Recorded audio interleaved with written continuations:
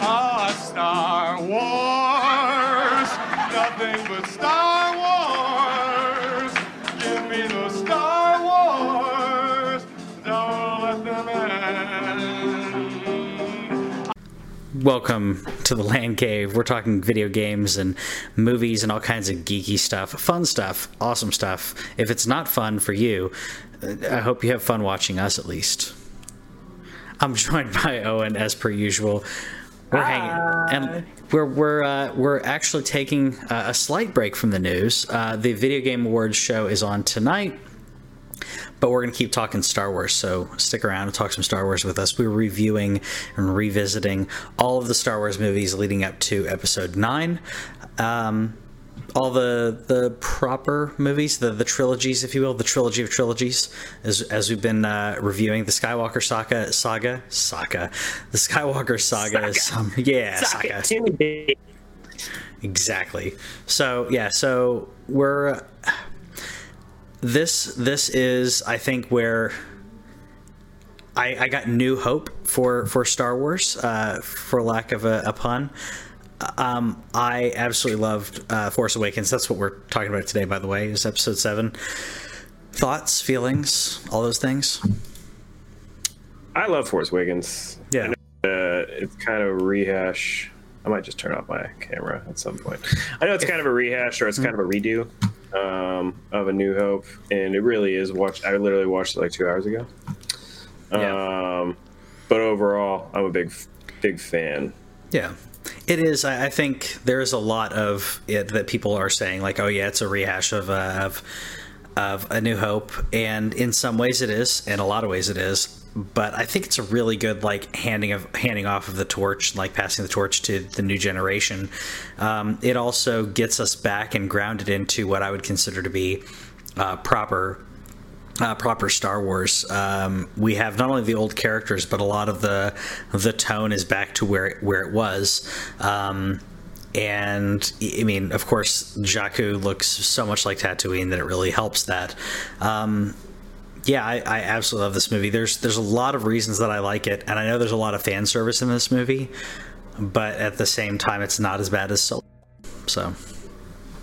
I mean, there's not a lot, but I mean, honestly, I don't think Solo's terrible. It's just not good. It's just so much fan service. Like, it's a movie it's fan service. The movie is what Solo is how I feel. Force Awakens, I feel like there's fan service, there's nostalgia, but there's also really good handoffs. So we can talk about negatives and everything, but for the most part, I absolutely love this movie. And I love the cameos. Absolutely love the cameos in this movie. The ones that you know about, the ones that you don't, I think are just still special either way. Yeah, I was trying to like pick out like negatives today, and you're too busy smiling. Yeah, there's whenever I came to think about like the negatives of it, honestly, it's the planet killer. That's the biggest negative for me. Sure. I just didn't think it was necessary at all in any way, shape, or form. I figure if the not resistance. First Order. First Order. If the First Order is as bad as they say, and they're already like virtually more powerful than the New Republic, and if they're already more powerful than the New Republic, then what do we need a planet killer for? Well, and I mean the Star Killer base, as they refer to it as. I mean, obviously it's an homage to the original Skywalker name, but they don't need.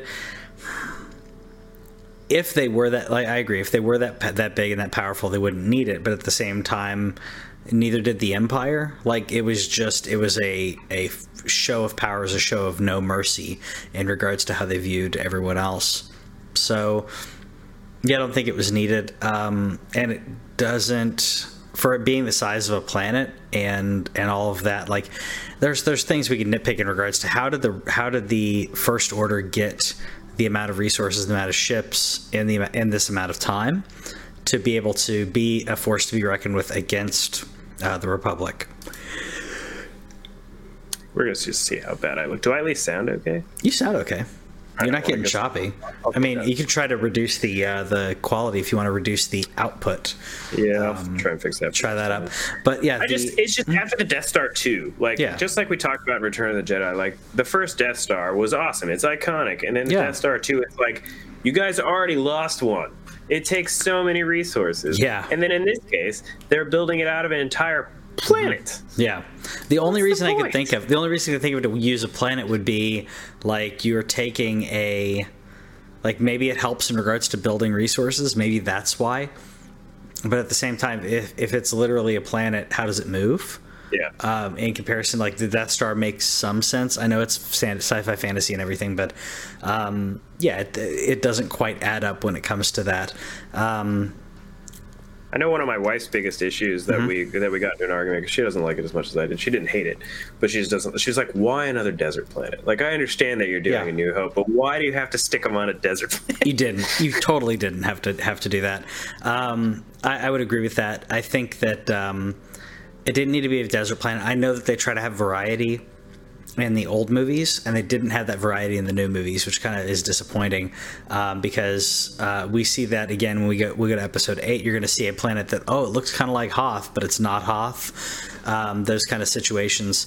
It didn't need to be a desert planet. I mean, but at the same time, you could also say like we didn't need to have a Millennium Falcon in this movie.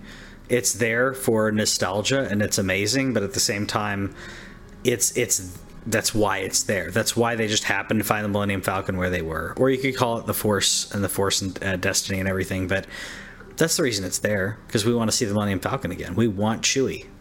Yeah. Yeah, and I think they did add variety. They had a forest planet, but again, we've had that. Indoor. And we've had a water planet. So it's like, how many different planets can you really get? But at the same time, sticking our main hero, just like our last main hero, on a desolate planet was kind of unnecessary. Yeah, no, I'd agree. It is unnecessary. But I think overall story, I mean, it's not the strongest, but I really enjoyed it. I like Finn. I like the setup of Finn, the very beginning, and Poe as well. The very beginning of the movie, setting up the character of Poe, where I forgot the guy's name, but the old man who gives Poe the MacGuffin of the movie, and he's talking. The Poe's first line against to Kylo Ren was like one of my favorite parts, and it was a genuine like happiness and laughter throughout the film.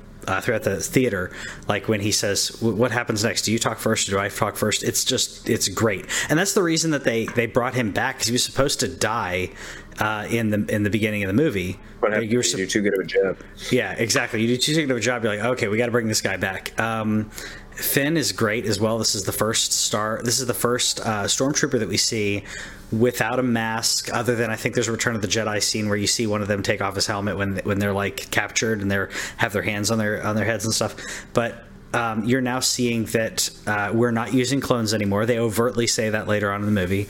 They're not using clones anymore. You see blood in one of these, which obviously is a way to mark him and also show the humanity of the people who are in within the thralls of the bad guys, because they're not all evil people. The whole empire wouldn't have been evil people. There's evil from the top down, like Hitler and everything else. Like, that's the idea of the stormtroopers and everything. Like, it's not all 100% evil, but it is from the top. Yeah. So that's where that's the other thing that I kind of dislike, but it's kind of that I don't dislike it until we get to episode 8, is that I feel like they did Finn kind of dirty. Yeah. Because he's really good. John Boyega does an excellent job with his lines. He delivers it well. Mm-hmm. He's got the right attitude. Him and Ray have a fantastic on-screen chemistry. Mm-hmm. But to me, and you can tell me if you didn't get this from him, but I thought even though Ray is clearly the power user and that she's already a warrior, and that's what most people overlook when they're like, how is she already so good? I'm like, she shows off her fighting skills early in the movie. It's very apparent that she knows how to fight, and so give her a blade instead of a bow staff. But Finn, grabs the lightsaber. He fights a stormtrooper with it decently, not great, sure, but, confidently. He fights Kylo Ren, injures him once, even though he is already injured. But like, I thought that they were going to make Finn at least a Force sensitive user. Yeah, I thought that they were going to do that and be something more than the bumbling buffoon that he ends up being in Episode 8. Poe continues to rock, but yeah, I agree. I think he could have been more.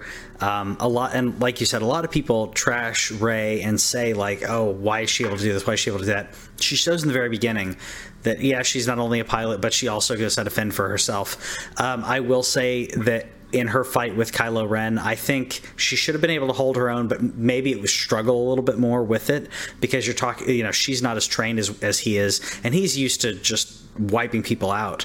He got shot with a bowcaster, though. He did get shot with a bowcaster. And they showed multiple times in the movie how powerful Chewie's bowcaster was. That's true. Like, that is true. Blew a dude away. That guy, and he took it in the chest. Yeah. So he's clearly maimed. No, I agree. I agree. I just mean like. I think that's fair. Yeah, I just mean like I would have liked to see it to feel like she was struggling more, like she doesn't know how to use the Force. It's like it's innate to her, which like a lot of people were complaining about, and I'm like, but that's kind of how like Luke Skywalker, he goes from not knowing what the Force is to being able to sense blaster bolts coming at him in like 8.5 hours. Like I don't like and seriously.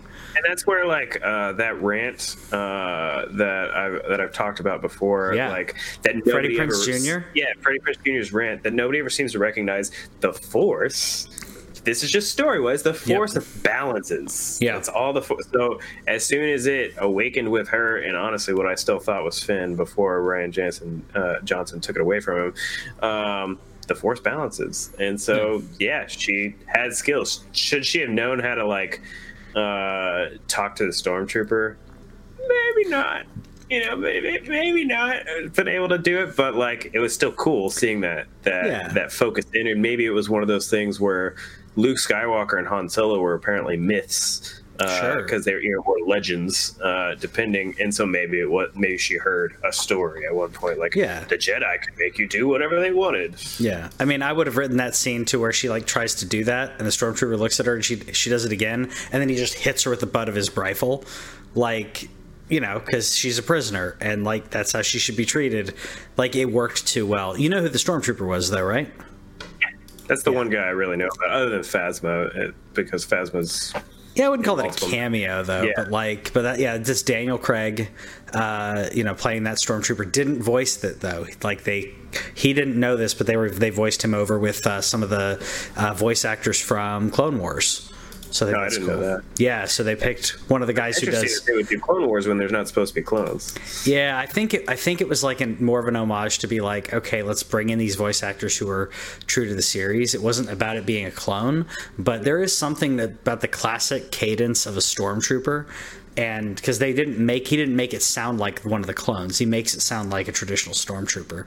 And there's something about that cadence and the way that it works. So it's a great part. And Simon Pegg is in there. You recognize? I probably didn't recognize him. You knew about that, right? Yeah, he's in there. Yeah.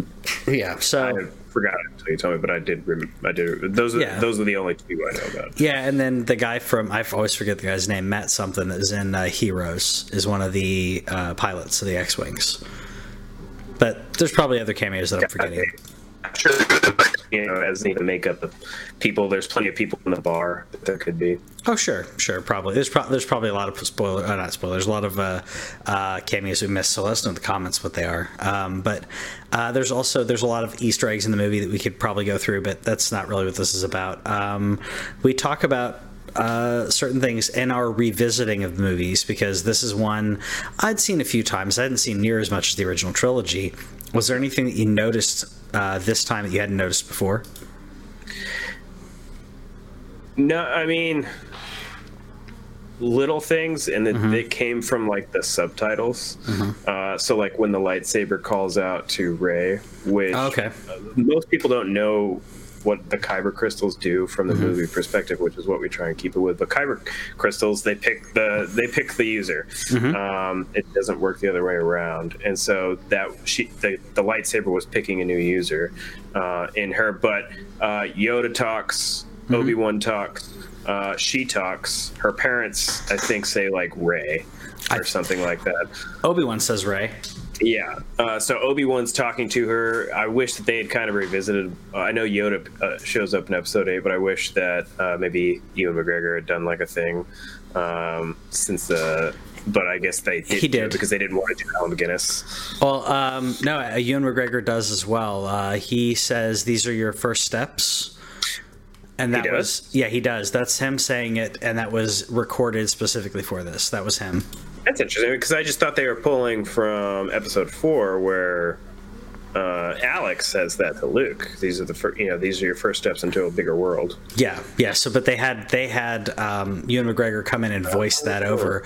That's why it sounds different. It's a different cadence, a different younger sounding voice. And then Alec Guinness they took was only the part where he says Rey, which they had to like use some sound engineer like magic to use different syllables to bring it together to make it sound like he's saying Rey, because they don't have a recording of Alec Guinness saying Rey. Yeah. So I thought that was really cool. It's kind of a magic moment to have that be brought on screen in. I don't think it was a sacrilegious way. I think it was just a nice homage to be able to hear his voice again was pretty cool.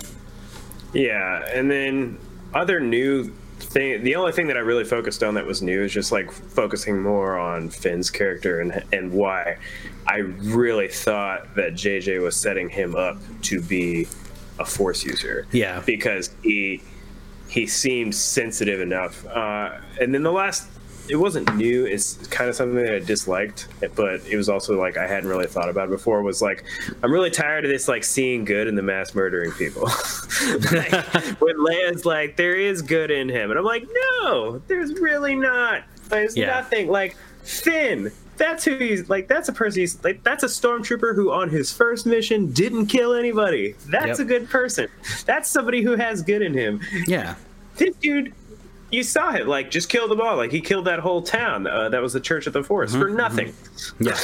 Yeah. No, I agree.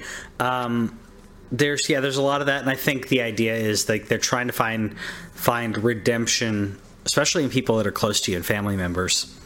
And at some point you have to go, okay, but is this person redeemable anymore? I mean, I think that there's good in everyone, but it's like how, like at what point is the person no longer redeemable? And massacring children is a pretty bad, pick for that. Massacring anyone. Yeah, exactly. So mine was a small bit, but it was kind of like as soon as I heard it, I kind of was irritated. You could call it fan service, you could call it whatever, but like I feel like what's her name, Maz Kanata, when they go see her. Which I loved the cantina. The music's Lin-Manuel Miranda, by the way, if you didn't know. Okay. So I liked that. But like as soon as you walk in, like right before you walk in, Han Solo says something like, she's been running this watering hole for 1,000 years, and immediately I was like, but did she have to be that old? Like I felt like they were trying to bring another kind of Yoda-esque character, and then when you see her, she is that wise, very extremely wise, small creature, amazingly portrayed and everything. But I just thought, did she have to be like 1,000 years old? Like, I mean, I don't know. It just felt like they were trying to either one up or get close to Yoda at that point. And I'm like, nah. Like, to me, it felt like they were taking away something special about Yoda. Everybody else, like Chewie's like 220 at this point, and he's probably in his senior years, but at the same time, like for something to be 900 years old, that's like, holy crap, I can't even fathom living that long. So I don't know, it just kind of irritated me. Yeah, and it's also like we don't like I get the other thing about being like a Yoda thing is I hate not knowing what she is. It's the same thing with Yoda. Mm-hmm. Like I like, why don't we know this species, and why is she the only one of them? Yeah, No, exactly, and I mean with like I said, Chewbacca, we know what Wookiees are. We know there are multiple of them. Film Theory, by the way, did an interesting thing as we're talking about the Yoda species, as it were. I think this has been spoiled already that Baby Yoda is a thing, but Film Theory, really, I know. There might have been a GIF or two. The merchandise is everywhere. Yeah, so Film Theory did an interesting thing about like a Film Theory on YouTube. They were talking about the age, like, okay, he's a 50-year-old child, and basically saying like that actually makes sense with the lifespan of a species like Yoda, and it makes sense in how our evolution came, because we have, as you're going through this right now with your baby, basically our brains and our heads are so large in comparison to our bodies, in comparison to other things on the planet, that we give birth as a species earlier than we should. That's why our babies are completely helpless, and doctors refer to those years, that first year or 9 months of the baby, as the fourth trimester. I don't know if you've heard that like said before, but it's actually, I looked it up and I'm like, oh crap, that's like an evolutionary term, but like maybe medical doctors don't talk about it as much, but it's basically like that's the reason why our babies don't like walk immediately like giraffes do, and it's specifically in regards to how our our brain development and everything was. So if you take a species like Yoda that's even more advanced, then yeah, that childhood is going to stretch out longer. So he may hit puberty when he's like, I don't know, 75 or 100. So adulthood's still a long time, but in the grand scheme of things, it's similar to us. I thought it was interesting. Yeah, no, and whenever I mapped it out, like, because Yaddle was like clearly an adult, and she was like half Yoda's age. Sure. So you're thinking like, okay, Yoda's old, and Yaddle is maybe in her 30s. I was just trying to figure out when he would talk, or like when. I assume it's a boy. I don't know. I assume it's a boy, but I don't know. Mando calls him a boy, so. Okay. I forgot about that. But yeah, let's say he starts talking when he's 70.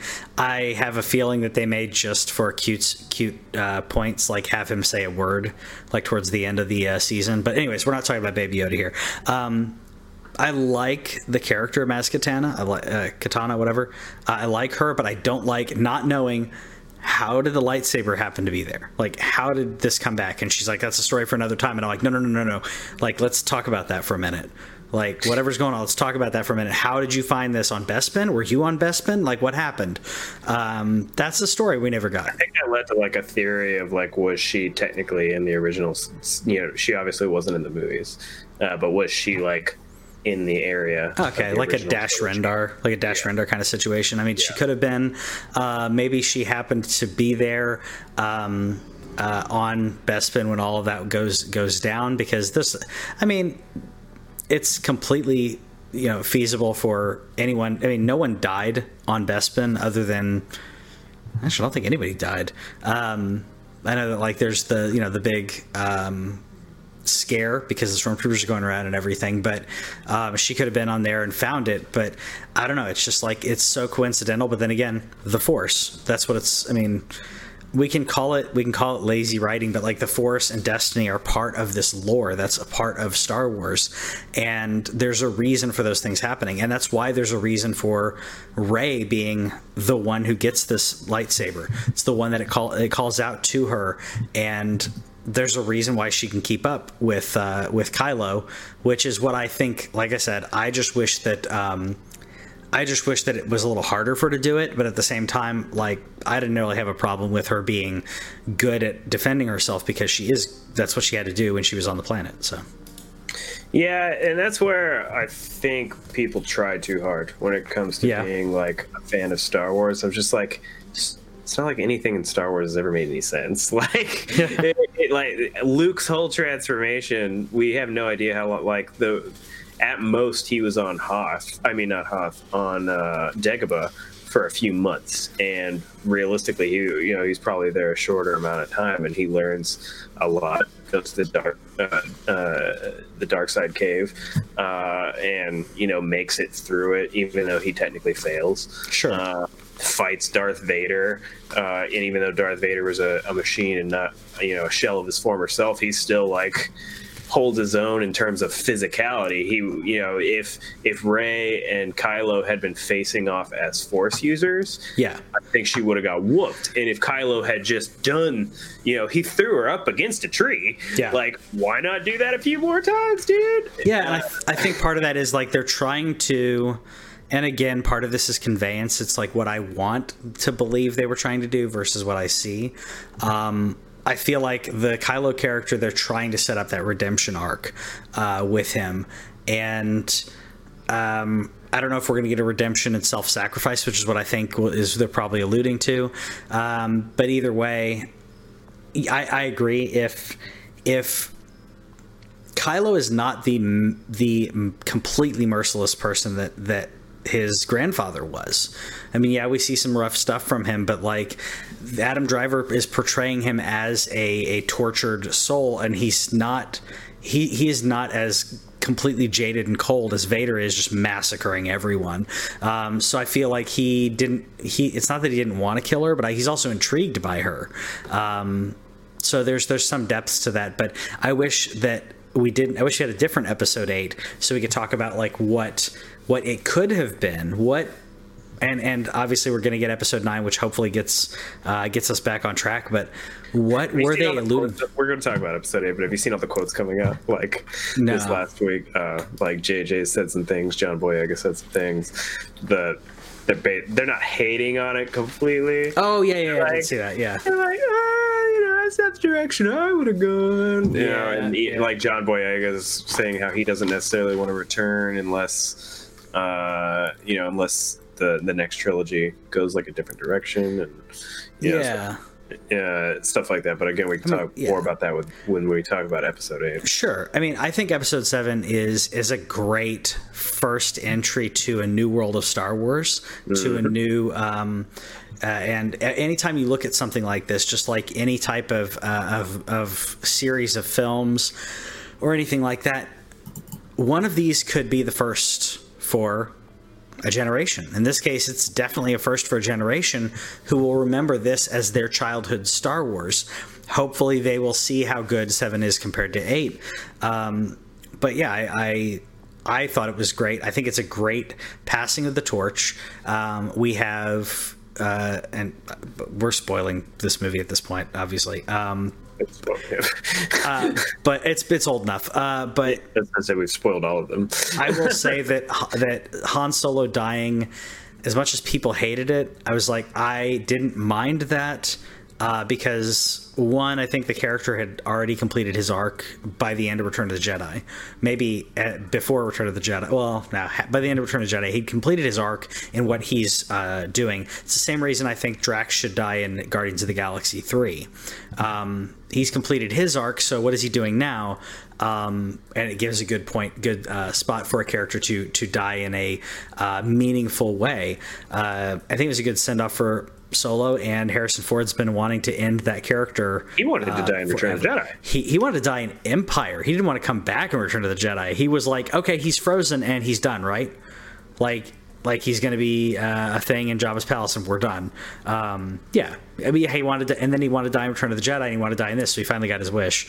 But I think it worked well. I thought the death worked well. The thing that and one thing that I really like about this episode 7, which you hardly see her in the movie, but Billie Lourd in there working with Princess Leia, which is so cool. Yeah, and she's in 8 too, I think, and she might have even been in 9. She's going to be in 9. I think she's going to have a larger part in 9. Billie Lourd is Carrie Fisher's daughter. That's right. Sorry. Yeah, Carrie Fisher's daughter, and she obviously did a little bit in this. She's in American Horror Story, and she's good in that as well. She's a good actress, and like getting to like come out on her own without and showing that she can do that without just playing. She's never tried to ride her mother's coattails, but she's a good actress and very different. So I think she's awesome. Yeah. And that's somebody that we don't really talk about much is Leia's use here, and I understand that this movie's not about her. It's not really about any of the old guard. That's kind of the whole point of the trilogy. For those of you who don't know, Episode 9 was supposed to be kind of Leia's movie. And somehow JJ said he's managed to hopefully do some of that. We'll see how that goes. But the way they used her in this movie was fine. I thought, like, it's clear that she's just kind of doing what she does, which is she fights the bad guys, and that's what she's always been known to do, and that's her role and lot in life. Yeah, well, I do love that part when when she's talking to Han about that and saying, like, we both went back to what we do. Like, they had trouble, and I thought that was a really amazing scene and impactful. The few lines that they say to each other and how meaningful they are, though. It's like, yeah, that makes sense. Like, being a parent was really hard for both of them. They didn't know how to deal with having Ben and with everything that was going on, so they just reverted back to what's easy. And that's real easy for people to do, is like, I'm just going to go back to what's easy because I don't have to deal with my problems. And that's what they both did in their own way. People talk about, like, oh, Han left her. I'm like, she kind of left all of it too. So, yeah. Well, I mean, we don't know what happened. Like, we don't know. Like, we know that he left, but we don't know if it was, like, already over between them or not. We don't have enough time to really talk about that. That's where, like, that's one thing that I kind of like about Star Wars, in the sense, like, we don't have to tie up every single loose end. Like, that's not the point. The point is that the universe, that the Star Wars universe is big, and there's always stuff happening in it. These characters are iconic and everything, but this is not necessarily about just them. Exactly. The world and the universe and the galaxy, in this case, is a huge place. Keep telling spin it. Yeah. So hopefully we get to see some other places that we haven't seen before. In Episode 9, I think we're going to see a lot of familiar places, but I want to see more unfamiliar places in Mandalorian. But we'll get to talking about that after the Mandalorian wraps up. I want to see some narrative movement in Mandalorian. Yeah, me too. That's my complaint right now. Like, I've liked what I've seen, but I'm like, let's get back to the overall story arc, because right now the last 2 episodes have felt like a 90s episodic show, where I'm like, okay, I got action or whatever, but it's like, what we get a little bit episode season. Yeah, we're too far into this. I need overall narrative. I need to know what's happening. Hopefully this next episode does that. Anyways, we'll talk about that later, or sorry, not later. We'll talk about that after the season is over. But let us know what you thought about Episode 7. Did you think it's your favorite of the? Is it your favorite of the new trilogy? And do you like this better than the prequels? Yes. Yeah. Yes, so much better. Anyways, let us know in the comments, and we'll see you next time. Take care, everybody.